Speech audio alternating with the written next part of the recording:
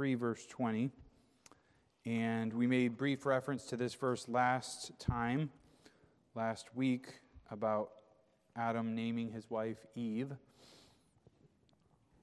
All right, so we're going to read from chapter 3, verse 20, and we'll read down to chapter 4, verse 7.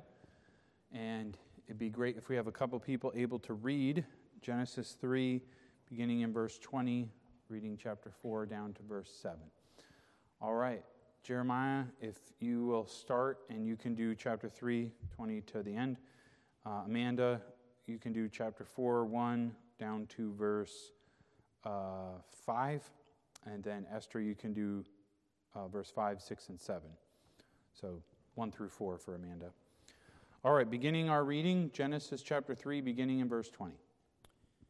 And Adam called his wife's name Eve, because she was the mother of all living. For Adam and also for his wife, the Lord God made coats of skins and clothed them.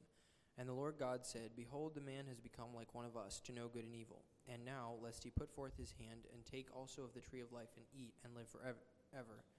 Therefore the Lord God sent him forth from the Garden of Eden to till the ground from where he was taken. So he drove out the man, and he placed at the east of the Garden of Eden cherubim and a flaming sword that turned every way to guard the way of the tree of life. And Adam knew Eve his wife, and she conceived and bore Cain, and said, I have gotten a man from the Lord. And again she bore his brother Abel, and Abel was a keeper of sheep, but Cain was a tiller of the ground. And in process of time it came to pass that Cain brought from the fruit of the ground an offering to the Lord. And Abel also brought from the firstlings of his flock, and from the fat from them. And the Lord had respect for Abel and for his offering. But for Cain and for his offering he did not have respect. And Cain was very angry, and his countenance fell. And the Lord said to Cain, Why are you angry? And why has your countenance fallen? If you do well, shall you not be accepted? And if you do not do well, sin lies at the door. And his desire shall be for you, and you shall rule over him. All right, let's pray together. Oh Lord, we pray that your word would have freedom, that it would have power in our midst, and that we would have open and soft hearts. We pray that the seed of the Scripture would bear fruit in our lives, and would you guide me, give me wisdom as I teach and lead this time. We praise you for your goodness. In Jesus' name, amen. Okay, beginning in verse 20, we start to see life after the curse, because the curse has been given in these prior verses, and now Adam and Eve start adjusting to their new reality. If you want to talk about a change of existence, Adam and Eve are going through a huge change. Sometimes if you have a marriage, you have a big change of existence. If you have the death of someone close, a family member, you have a change of existence. There was before and there was after. I think Adam and Eve always processed before and after. This is a huge transformation point for them. And one thing that and this is kind of a side point to some degree, but one thing we notice is that there's no caveman existence, okay? There's no, humans as quasi-idiots, There's no season of any of that, okay? When Adam and Eve were created, they were smart, they were intelligent, they were, probably better than we are in that category. And certainly the fall affected that, right? But it doesn't turn them into, quasi-animals or anything. We see how they lived, and we see the choices and things. And so sinful, yes, but not idiots in the IQ category at all. All right, so verse 20 says, And Adam called his wife's name Eve because she was the mother of all living. The word Eve, does anybody know the meaning of the word Eve? I think we ended last week. Before? It's a good guess. No. It's a good guess. No. It's actually in the end part of the verse. Living. It literally has this idea of living or life. And it's beautiful because God had told them in the day that they eat the fruit thereof, they would die. But when they did eat of the fruit, God gave a promise to them in front of the snake. When he talked to the snake, he said, You shall bruise his heel, but he shall bruise your head, right? Or he shall bruise your head. And that promise meant that the seed of the woman, the descendant of the woman, would bruise, and we talked about this last week, would crush the head of the snake. And it's after this, it's after these 3 curses are given, that Adam names his wife, and he gives her the name Life. That's beautiful because it's a statement of his faith in what God had said. She would have descendants, she would have seed, and of that seed would crush the serpent. The death that was upon them would be broken, and there would be life. And certainly I think, the obvious application is that Eve was the mother who birthed, future humans. So there's life in that sense. But I see it as much deeper than that. I see it as life in victory over the death that sin has brought. And God had given them a promise, and I believe Adam is embracing this promise. We'll talk about what happens next. And it says 4 in verse 21, so perhaps the timing, we don't know which one happened first. Let me quick see if there's anything else here. Oh, yes. Adam is the one who names her. She does not name herself. And we made a brief reference to this last week also, that I think this shows the leadership of Adam and that he was leading and he had named all the animals. It is interesting that when his wife first comes to him, that he did not give her a name. And it was after the fall that he gives her this name of life. But this does show, I think the leadership of Adam in this scenario. Remember how we said that even today parents name their children, right? And that's because parents have authority over their children because they're the ones who bring them into this life, right? And it's not quite the same because it was his wife and he didn't bring her into existence or anything like that. But it does show that he was there first and then she was brought to him and he names her. So we see the name of Life. What a beautiful name. Any questions or comments on verse 20? All right. Esther will start. Anyone after Esther? Okay. It's just interesting because Satan, or the snake, said that they wouldn't die. Mm-hmm. And they did die. And then, his faith, looking at her, that he is going to bruise that snake that talked about they wouldn't die. Mm-hmm. And now your name is Eve, or Life. Yes. It is interesting because, I don't know, did the Lord say anything about death when he told them not to eat of it? Yes, he did. He did, okay. Yeah, he said, in the day that you I eat was trying to thereof, look you it up. shall surely die. Okay. So, yes. Was that the Lord or Satan, though? The Lord said that. Yes. Mm-hmm. All right, anyone else? Okay, verse 21 says, and Adam and also for his wife, the Lord God made coats of skins, and clothed them. So the Lord clothes Adam and Eve. And if you remember from a week or two ago, back in verse 7 says, the eyes of them both were opened, and they knew that they were naked, and they sewed fig leaves together and made themselves aprons. Again, I see that this is an example, or it's instructive, because they had tried to make their own clothing. God does not immediately approach them with this clothing, right? The clothing comes after several other things. And one of the things that comes after is that both Adam and Eve admit to sinning by saying, I ate, right? They admitted their sin before God gave them these new clothes. They also heard the curse before God gave them these new clothes. And they also heard the promise that God, through the seed of the woman, would crush the serpent's head. It's after all these things that the clothes are given. And again, it looks like perhaps verse 21 came before verse 20 because it says for. So Adam called his wife's name Eve. For Adam and also for his wife, the Lord God made coats of skins. So I don't know if that for is just speaking of to Adam or if it's saying because in the sense of based on the prior thing. So I'd have to look at that a little closer and try to figure that out. But regardless of which one came first, the fact is that this act of God is he's giving them what they need, right? And sin will take from you what you should have had and what you needed. And God is in the business of restoring and giving grace to overcome the awfulness of sin. And Adam and Eve had tried to sew fig leaves together. I sometimes try to imagine how they did that, you know. What did they use for string? What did they use for a needle? Like, I wonder how that looked, you know. Did they use layers of leaves? You know, I don't know how they did it. But the point is, God took one look at it and said, oh my goodness, what an awful job, right? This is not working. This is not going to last. And they made their own fig leaves, and it was insufficient.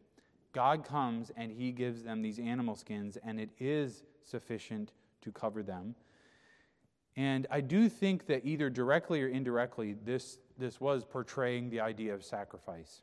Some people say, oh, that's, you know, they kind of poo-poo that. But I think in the text, the fact that an animal had to die to cover them up and to repair the damage for their sin, I do think at minimum there's an implied or an indirect idea that an animal's life would have to be taken for this to be done. Okay? These robes of animal skins, or aprons as they're called here, he made them for both the man and his wife, and he clothed them. And no longer would they live in that state of innocence where they lived in nakedness and they didn't know or have a consciousness of their nakedness. Now they were aware, God was aware, and he provided skins and covering for them. The difference, though, between verse 7 and verse 21 is that they did it themselves in verse 7. In verse 21, God does it. And if you try to repair the effects of sin on your own, in your own way, is that going to work? Some people do that today, don't they? They say, I've messed up my life, so I'm going to just try harder. I'm going to do better, right? Well, that may be like turning over a new leaf, so to speak, but to have true transformed change, that requires God's intervention, right? God's work. Is there other parts of the Bible where God provides robes for people?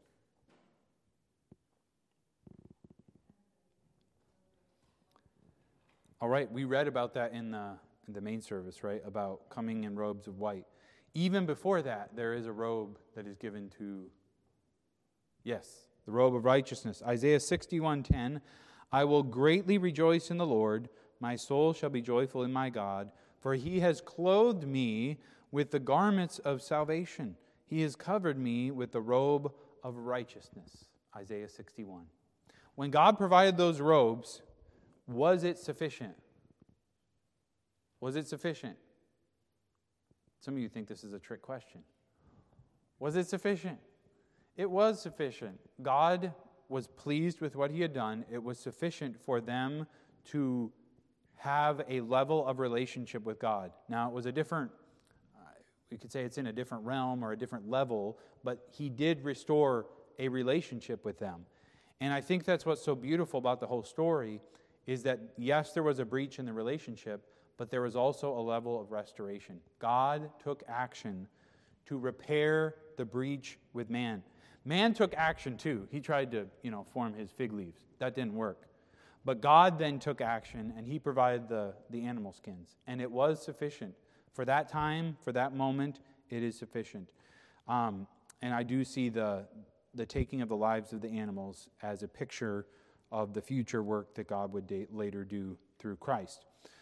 Okay, so the robes, the skins, the aprons, here I guess it uses coats, doesn't it? Is there any question or comment on verse 21? Yes, Mrs. J.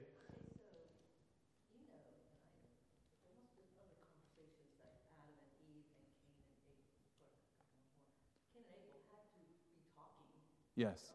So when we get up to where Cain brings, Abel brings the right offering. Yes. Did they know that the shedding of the blood of the animal was what had to happen? Because that's not before they were discussed. Right. Yes, and there's actually a lot of, in my reading and study and thinking through, there's some people that teach the idea that and I kind of don't agree with this, but they teach that the sacrifice was rejected only because of his heart. They say that his heart was wrong. But I tend to understand that it was rejected for two reasons. His heart was wrong, and the sacrifice itself was wrong. And the problem with trying to figure that out is the Bible doesn't explicitly tell us, right? Yeah. But I do believe, okay, so Eve has been named life, right? They were promised death. They've been promised a crushing of the serpent's head. That's a death symbol. So there has been a life and death message to them. Here then we see the killing of the animals and the providing of skins, right? And so there again, there's a provision that comes out of death.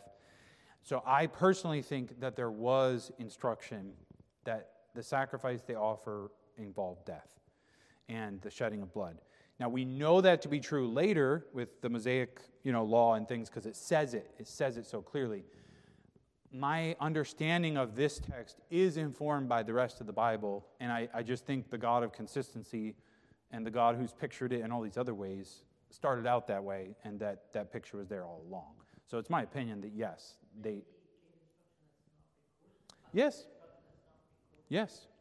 that's very possible. And, we don't know the time, but there's certainly a number of years that intervene when we get to the story of Cain killing Abel.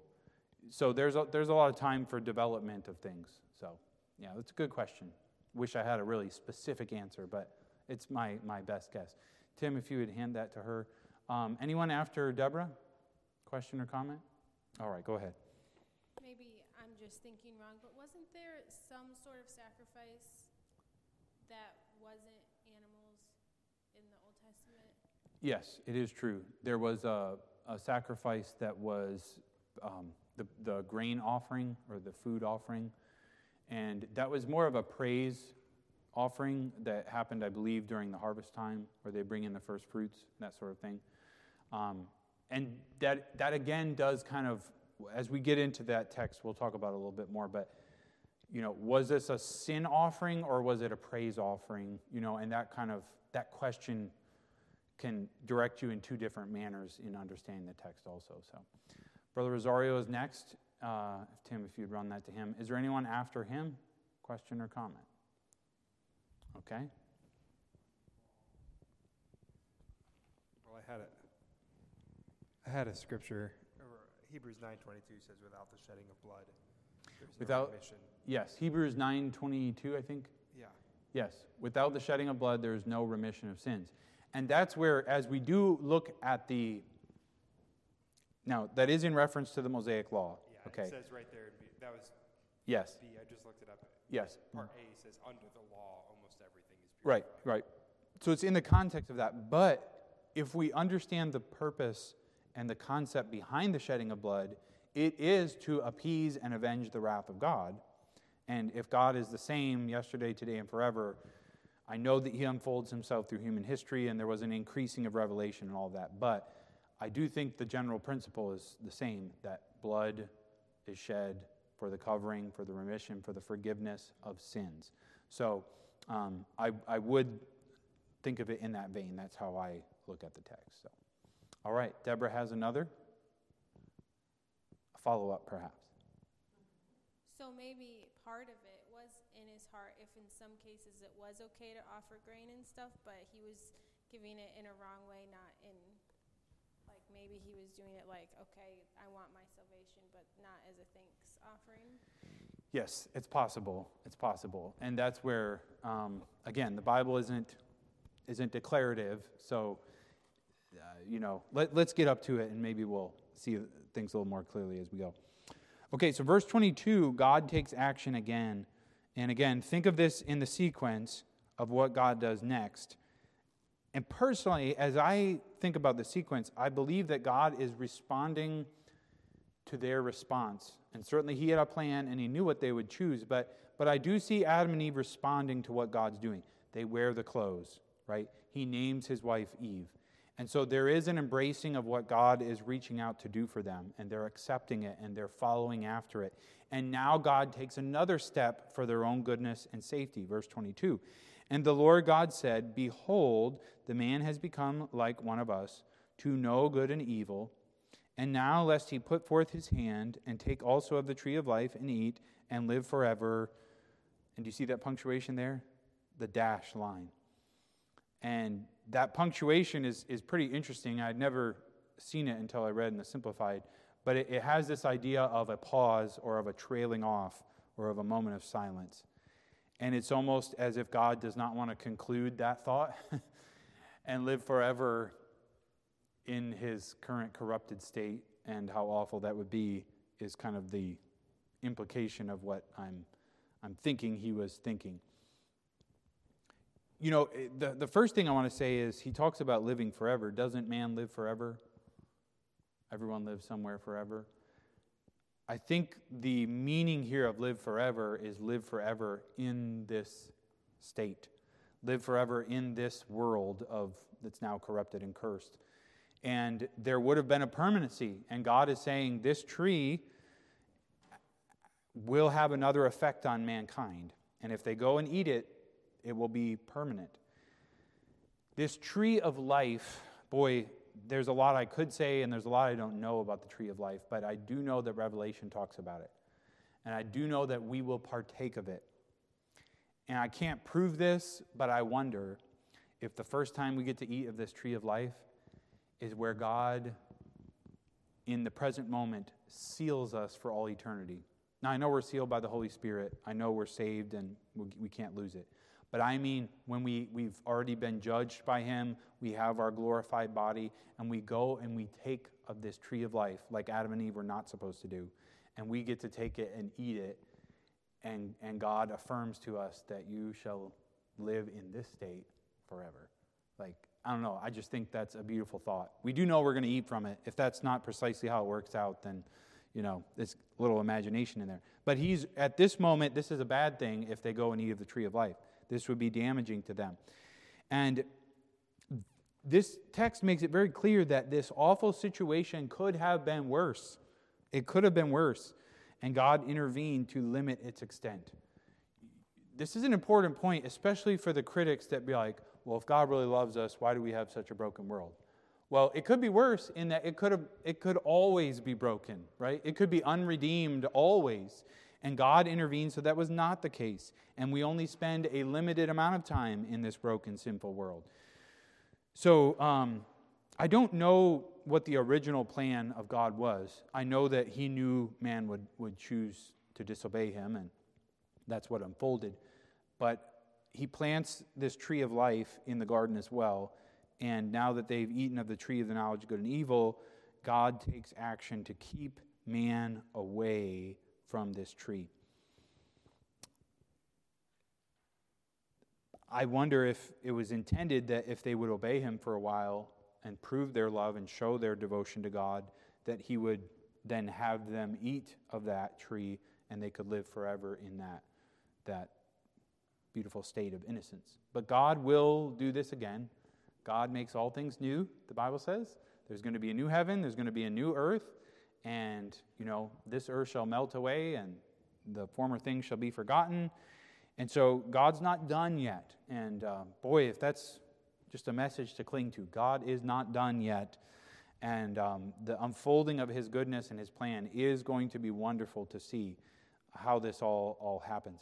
So God intervenes to protect humanity, and he takes action. So verse 23 says, "Therefore the Lord God sent him forth from the Garden of Eden to till the ground from where he was taken."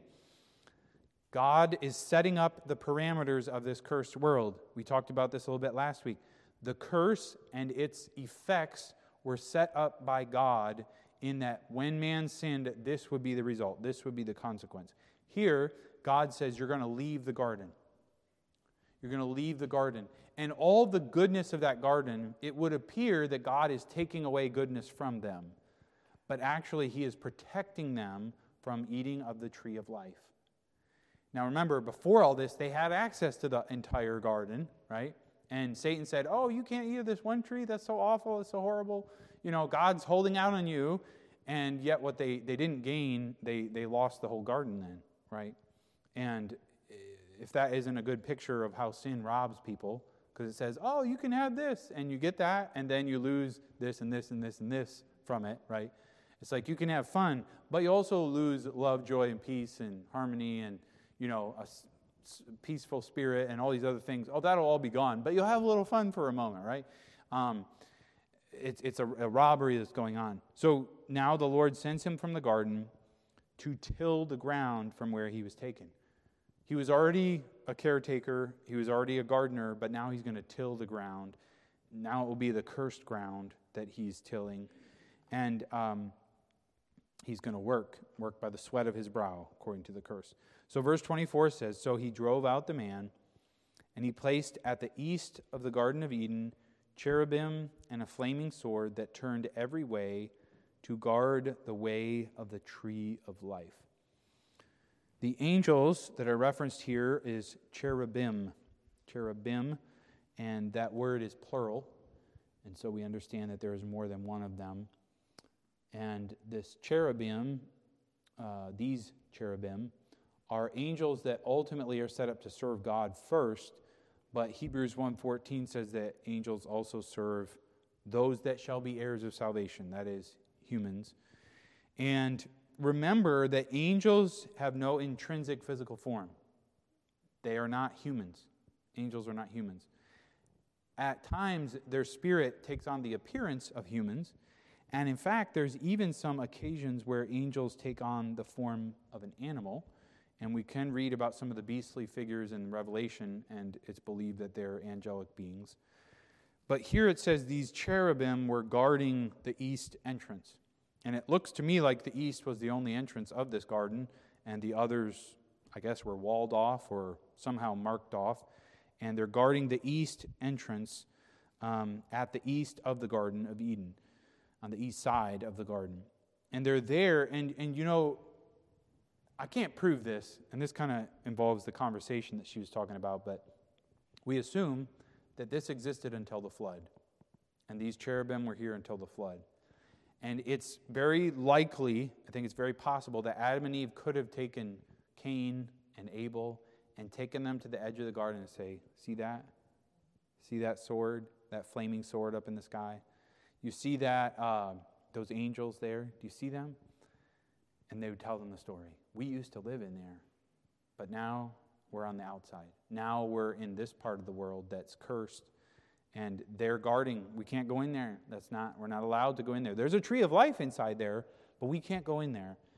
And this is God's love at work, right?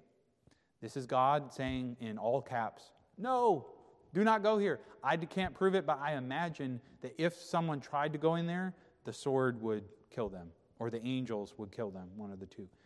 I can't prove that, but we know that didn't happen because we're able to be redeemed. We're not stuck in our position forever, thank God.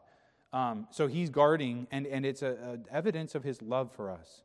I think if there's one big application we can take from this, isn't it this? That God says no in his love for us. And when there's limits, and when there's lines, and when there's guardrails that are in the Word of God, God is helping his children. He is protecting his children. This is God's love at work. And I think Adam and Eve perhaps learned their lesson somewhat in that Eve had wanted the tree that was off limits. And now the whole garden is off limits. And Adam and Eve just said, we're staying out of there, right? We're not going to try to go in there. That's a no zone for us now, a no-go zone. And they tended to do it. So what else can we learn from these verses in the way of application? What do we find Adam or Eve or God doing that instructs us in the way that we ought to think or to live?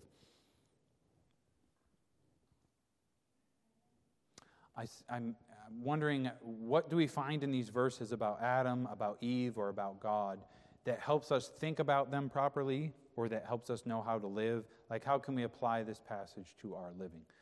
Deborah has one. Anyone after Deborah? Okay, go ahead. I like how you pointed out that when God offered the covering, they accepted it, and they embraced that, where they could have just gone on and done their own thing. And sometimes when we do wrong, God offers his forgiveness, and all we have to do is embrace it and be thankful for it. Yes. Yes, and I think it's really important in our minds to understand that we don't attain forgiveness, we receive it from God. God offers it. And I think that that really helps transform our thinking about how, certainly in salvation, that's how it works, but also in our daily life. Because remember what it says in 1 John 1:9? If we confess our sins, he is faithful and just to forgive us our sins and to cleanse us. And what that means is that God is faithful and he is righteous to forgive them, which means he is ready to forgive, he's provided a way to forgive, he wants to forgive, and when we confess them, we're receiving the forgiveness that he's offering. Don't think about forgiveness as a thing. Like it is a thing, but it comes from the hand of God, right? It's God's gift to us. It's his way of rescuing us and redeeming us. Not as though it were a commodity, but it's something straight out of the hand and heart of God is an important way to think about it. Good thought there, Deborah. Anyone else? Esther is next, and then hand it up to Debbie. Yeah, you had said that we're never told, Satan doesn't tell us everything that we're going to lose when we are tempted or give in to sin. And just thinking that it really takes faith when we're tempted to live righteously. Yeah. Because we're not going to see, he wants us to destroy our lives. He's not going to say, this is all you're going to lose. Right. But just having that, I guess, positive thought of when I am tempted, if I will by faith follow God and not give in to temptation, we may have our eyes open to see all that we could have lost. We may not, but it is always going to be better for us to live in faith, knowing that God has the best intentions for us and has not left us in the dark of what's good for us. Amen.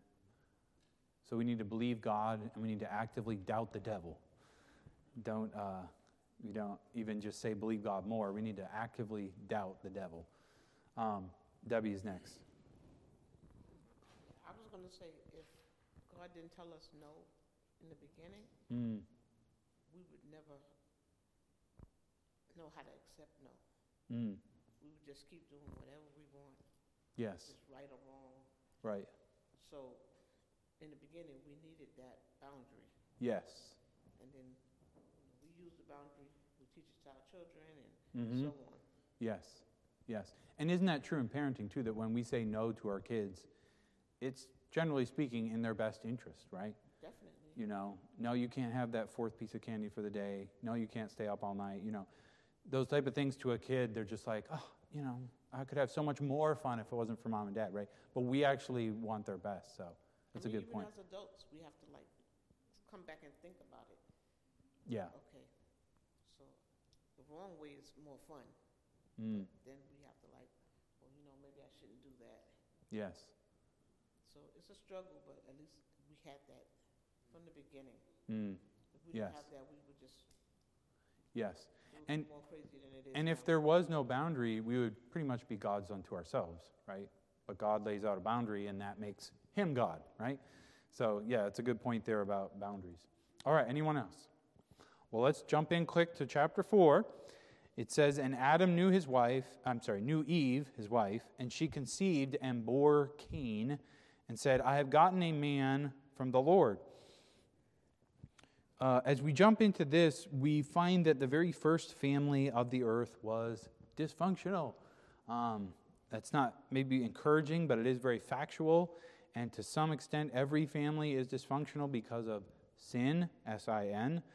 But we do see how this flows, and we'll get as far in the passage as we can. The one other thing I want to point out is that there, in Genesis especially, there's a number of firstborns. And repeatedly, at least in what's recorded, there are firstborns who are not good examples and are replaced in that position of honor or responsibility by a different child. And this is certainly true here. Cain is the firstborn. And Eve is very thrilled. She says, I have gotten a man from the Lord. Now, some people ask, does this mean that she had had daughters before? And the obvious answer to that is, I don't know.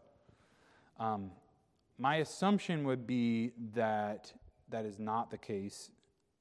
But again, I don't know. But I think her phrase, I have gotten a man from the Lord, does not mean that she had daughters and now she got a male.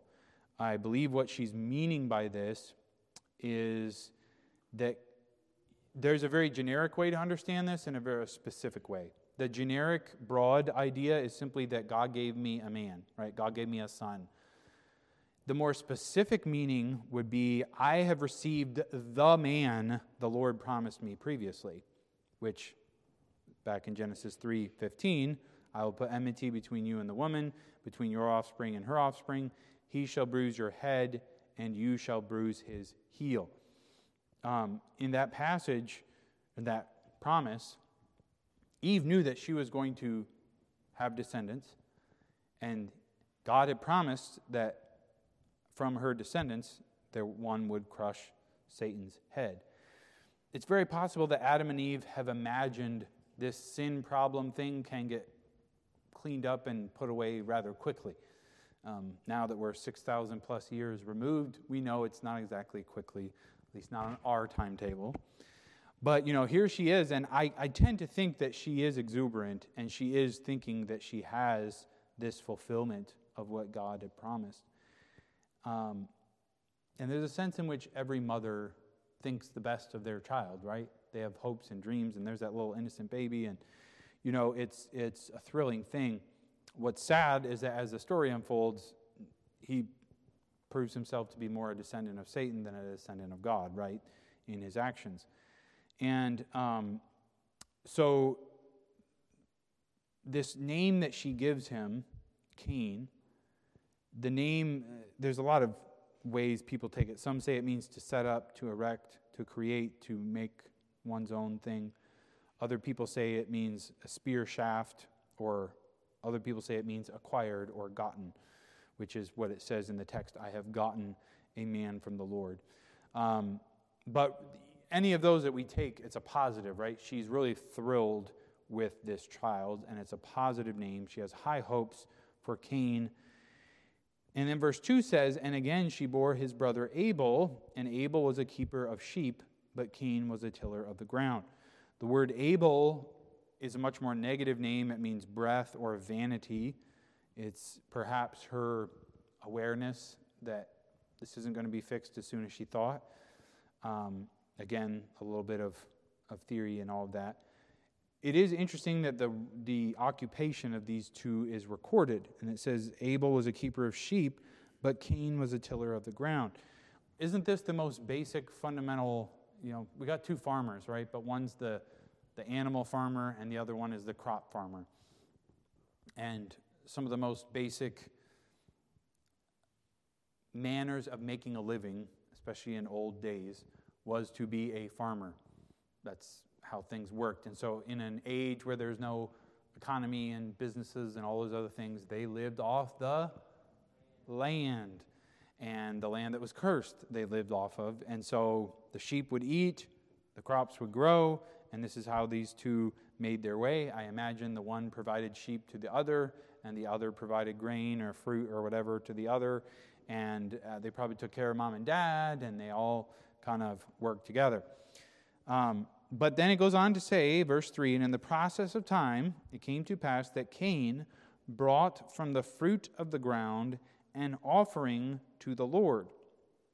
And Abel also brought from the firstlings of his flock, and from the fat from them. And the Lord had respect for Abel and for his offering, but for Cain and for his offering he did not have respect. As we look at these offerings, I see that the issue with Cain, well, let me just compare something first. It says of Cain that he brought from the fruit of the ground an offering.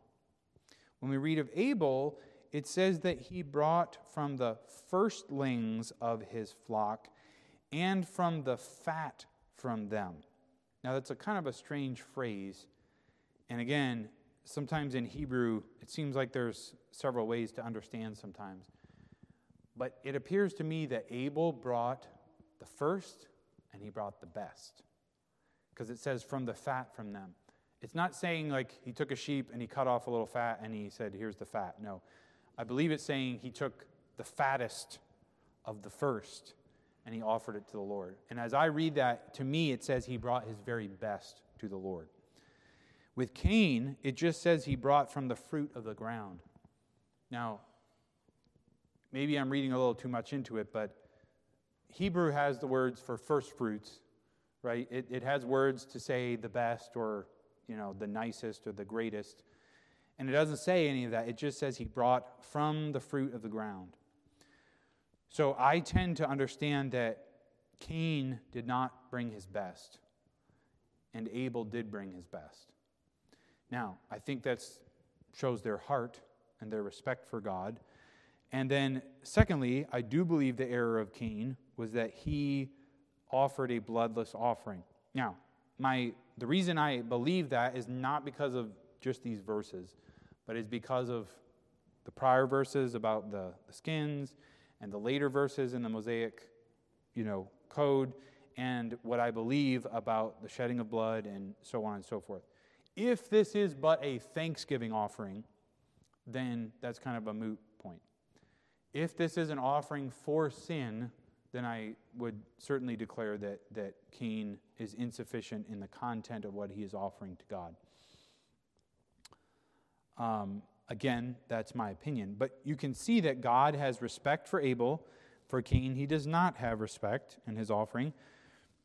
I did want to point out there that it's very clear that it says God did not respect Abel. He did respect Abel. He did not respect Cain. And it wasn't just the offering itself. It extended to the individual. And can I just remind us that there is a link between the things we offer the Lord and our own very self. It shows our heart, right? And Cain and Abel revealed their hearts in what they offered the Lord. And God did not respect Cain for his offering. And Cain gets upset by this in verse 5. He's very angry, and his countenance fell.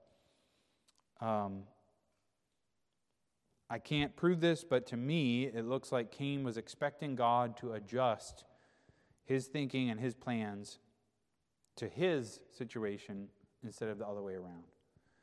What should happen is that Cain should adjust his thoughts and his plans to line up with what God is expecting. But it's as though Cain expected God to adjust to his plans. It's as though Cain is saying, why is God so closed-minded? Why can't he just accept my way, my offering? This is what I wanted to bring. This is what I brought. So why doesn't God accept my offering? And he's angry, and his countenance fell. I think he showed it in his face, in his eyes. Any questions or comments on these verses? There's a lot here, a lot we've covered. Pastor Jeremiah will be first. Several things, but one, in verse 2, Abel being a keeper of the sheep, Cain a tiller of the ground. Mm-hmm. And you pointed out how that they were doing these different things that are necessary for life, but I had never thought before about the fact that their tutor was Adam, who knew how to do both of these things, and Yes. that's how they learned how to do them, because Adam taught them. Yes. And I suppose that over the course of human history, it's often been like that, where the father taught the son how to do the trade or whatever. Yes. It's an important thing. But, and then back up with verse 22, where it says that he was trying to keep them from eating of the tree of life, that they wouldn't live forever. Isn't it possible that they had already been eating of the tree of life on a regular basis, because they were allowed to eat of every tree? So it seems unlikely that they Had never hadn't eaten of every tree before they ate of the knowledge of the tree of good and evil. And then, so the prohibition was just that they wouldn't continue to eat of the tree of life. Isn't that possible? Yeah, that's possible as an understanding, because there was only one prohibited tree. And I guess in my mind, the way I was thinking of it is that one eating of it would cause one to live forever in their current state. it is true that man will live forever in his soul, and there will be a new body eventually. So how it works specifically, I don't know. But if it is that one eating causes this, then we know they hadn't eaten of it, right? Because then they would already be in that existence forever. If it was that only if they ate of it after they sinned, that it would put them in that condition forever, then it's possible they had been eating of it, and he was just making sure they didn't eat again of it. So there is two ways to understand that. And then along the same line, if their prohibition against eating of the tree of knowledge of good and evil was so that they wouldn't die, but their exclusion from the garden was so they wouldn't live forever by eating of the fruit, that seems to really indicate, in my mind, at least the way I've reasoned it out, that it was speaking specifically of spiritual death and not physical death. But then, so were they already going to die if they didn't eat of the tree of life? If they didn't, because if he's keeping them out of the garden so they won't eat of the tree of life, so they won't live forever, could they have just not eaten of the tree of life before and then not lived forever? Or, I mean, I'm trying to follow this specifically. If the tree of life is the key to living forever, then right. Couldn't they have died before they sinned if it was just the tree of life that was keeping them alive? Couldn't they have died before they sinned? If they didn't eat of the tree of life. Oh, I see. So Because the tree of life is sustaining them, giving them life. Yes. Yeah. And then I guess it's possible. Yeah, I mean, I think what you're describing is a possibility, you know.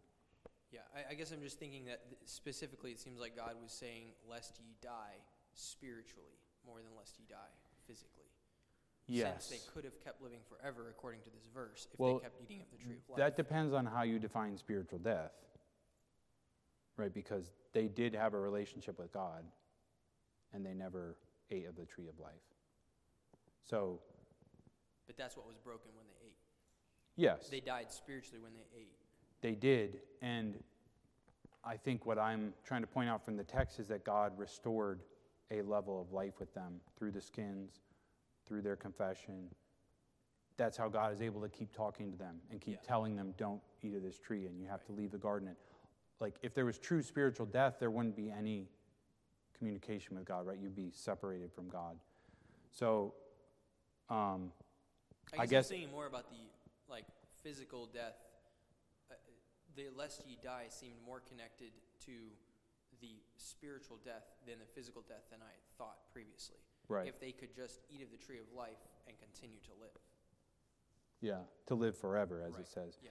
And I guess the reason I interpreted it the opposite way is because man does live forever somewhere, and we haven't eaten of the tree of life. Right? So that was my logic. I'm like, well, I've never eaten of the tree of life. Nobody's eaten of the tree of life, and we still live forever. Spiritually, we live somewhere forever. So that's why I interpreted it as physical living. Because God was trying to keep them, in my opinion, from being stuck in that permanent physical state of corruption. So maybe I'm reasoning through that wrong, but that's how I was thinking through that. All right, anyone else? Okay. Let's go to verse 6 and 7, and we'll wrap it up for today. And the Lord said to Cain, why are you angry? And why has your countenance fallen? If you do well, shall you not be accepted? And if you do not well, sin lies at the door. And his desire shall be for you, and you shall rule over him. Okay, this is some difficult stuff, but I love what I see here. I don't love what Cain does, but I love what God does. God comes to the sinner with questions, right? God does not abandon the sinner. He comes to the sinner with questions. And he asks Cain, why are you angry? Now that's a really good question. Why are you angry? Do you know that if you ever get angry, you need to hit the pause button and really think about this question? Why am I angry? You say, I'm angry because they made me angry. All right, that's not, you haven't digged deep enough yet. Why are you angry? You know, I've heard some people say that you need to ask why 5 times to really get back to the source of what's really the source. You know what? The reason a lot of times we get angry is that our pride is hurt, we're being bothered, someone's wasting our time, someone's not following the rules, right? We're being disrespected. Why am I angry? And anger really is often the fruit of something deeper. And what's going on here is that Cain is very angry, and his anger is not just about the sacrifice. His anger is deeper than that. It is about God not accepting his sacrifice, right? He's not upset that he brought the wrong sacrifice. He's upset that God is upset with his sacrifice. And he's asking him, why are you angry? Why has your countenance fallen? So, excellent question to meditate on there. Verse 7, though, says, if you do well, shall you not be accepted? And if you do not do well, sin lies at the door. I understand this to be in context of the offering itself. If you do well with your offering, shall you not be accepted? And if you do not do well with your offering, sin lies at the door. Some of this connects back to how we see these offerings. If we see them in relation to sin, like confession, forgiveness, covering of sin, he may be saying, if you do your offering the way I said, if you come with a repentant, submissive heart and you bring the offering I said to bring, then you will be accepted and sin will be forgiven. But if you don't do that, this sin will remain unconfessed, unforgiven, and it will lay right there by your door. And the idea of laying is not like, hammock laying. It's to like lie in wait sort of lay, all right? Crouching, some people talk about it crouching. It's going to be there to continue to afflict you, is the idea. And so he says, if you do well, you can be accepted. If you do not do well, sin lies at the door. I see that God's trying to give him another chance. Hey, if you just offer the offering I said, if you just do it the way you've been taught or whatever it is, you'll be accepted. I'll receive it from you. What a patient God, What a loving God to rebuke the sinner, to point him to the right way, to show him the right path. The most difficult phrase, though, here is this final phrase, and his desire shall be for you, and you shall rule over him. Now, this pronoun him can be understood as it, and so some people interpret this him as Abel specifically, and other people say the him refers to sin, the sin that is lying at the door. And I don't quite understand how we can interpret it as Abel myself. Abel's desire shall be for you, and you shall rule over Abel. Well, I suppose you could maybe sort of say that, in that, he's the firstborn, and he would still have that position of the firstborn ruling over Abel. What is curious, and maybe even lines up more with that interpretation, honestly, is if you go back to Genesis 3 and verse 16. Do you remember Genesis 3:16? I will greatly multiply your sorrow and your conception. In sorrow you shall bring forth children. Here it is. And your desire shall be for your husband, and he shall rule over you. That is the exact phrasing that's used here. His desire shall be for you, and you shall rule over him. So in that context, it was a human, right? Husband and wife.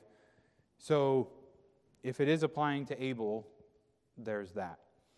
I tend to understand it as sin, meaning that sin desires to rule over us. And sin is personified here. And the Bible says that as we have the correct sacrifice, more specifically, as we have a right relationship with God, we get to rule over sin instead of sin ruling over us. Isn't that what we learn in the New Testament? That through Christ, the power of sin is broken, and we can have the victory over sin. And I think this is a warning, and he's telling Cain, look, sin is lying at the door if you don't get this straightened out. And it will desire you, and it will rule over you, unless you get this right. And then you can rule over him. So that's how I understand that. It is kind of tough to precisely understand. I still just love the simple truth that God is reaching out to the sinner here and is pointing him to a path of forgiveness, of victory over sin. This is an encouraging verse for those who have already sinned, isn't it? Because Cain has already given the wrong offering. Cain has already offended God. God is already upset with him, and God is still reaching out to him and saying, you don't have to live this way. You don't have to go this way. There's another way. You can offer a good offering, and I will accept you. So, final questions or comments? Last couple verses here, Genesis 4. Deborah will be first.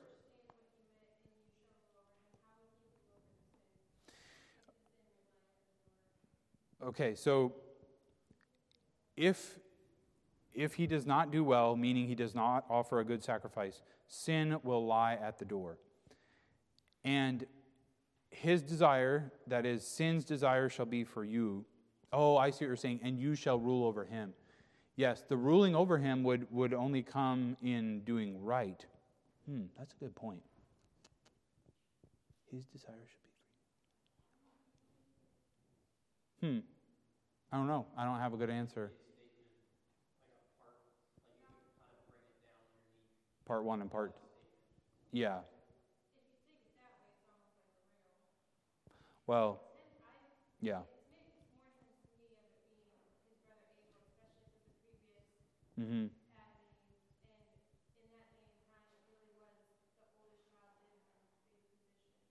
Yes. Right.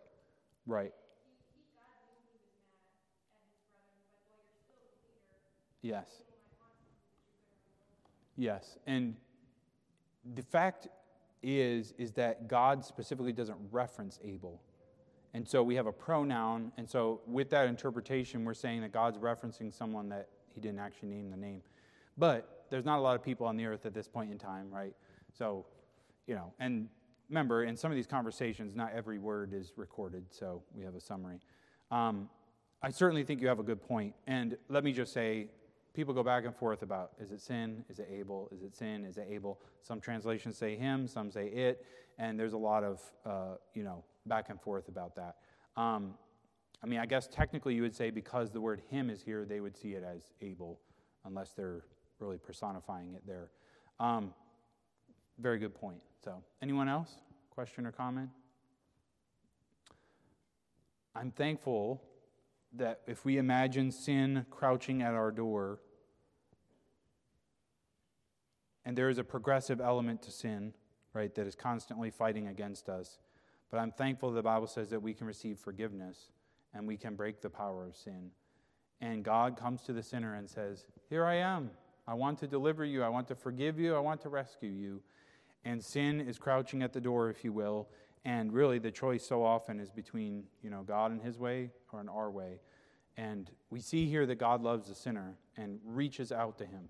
I think that should encourage us because that has been our story time and again, hasn't it? That we've sinned and God reaches out with his questions, points us to the path forward, says, hey, you don't have to live this way. Hey, you don't have to do this. You can be forgiven. You can... Now, he tells him you can offer another sacrifice. We just connect with the one true sacrifice that covers all sin. So, all right, let's bow in prayer. Pastor Jeremiah, would you close, please?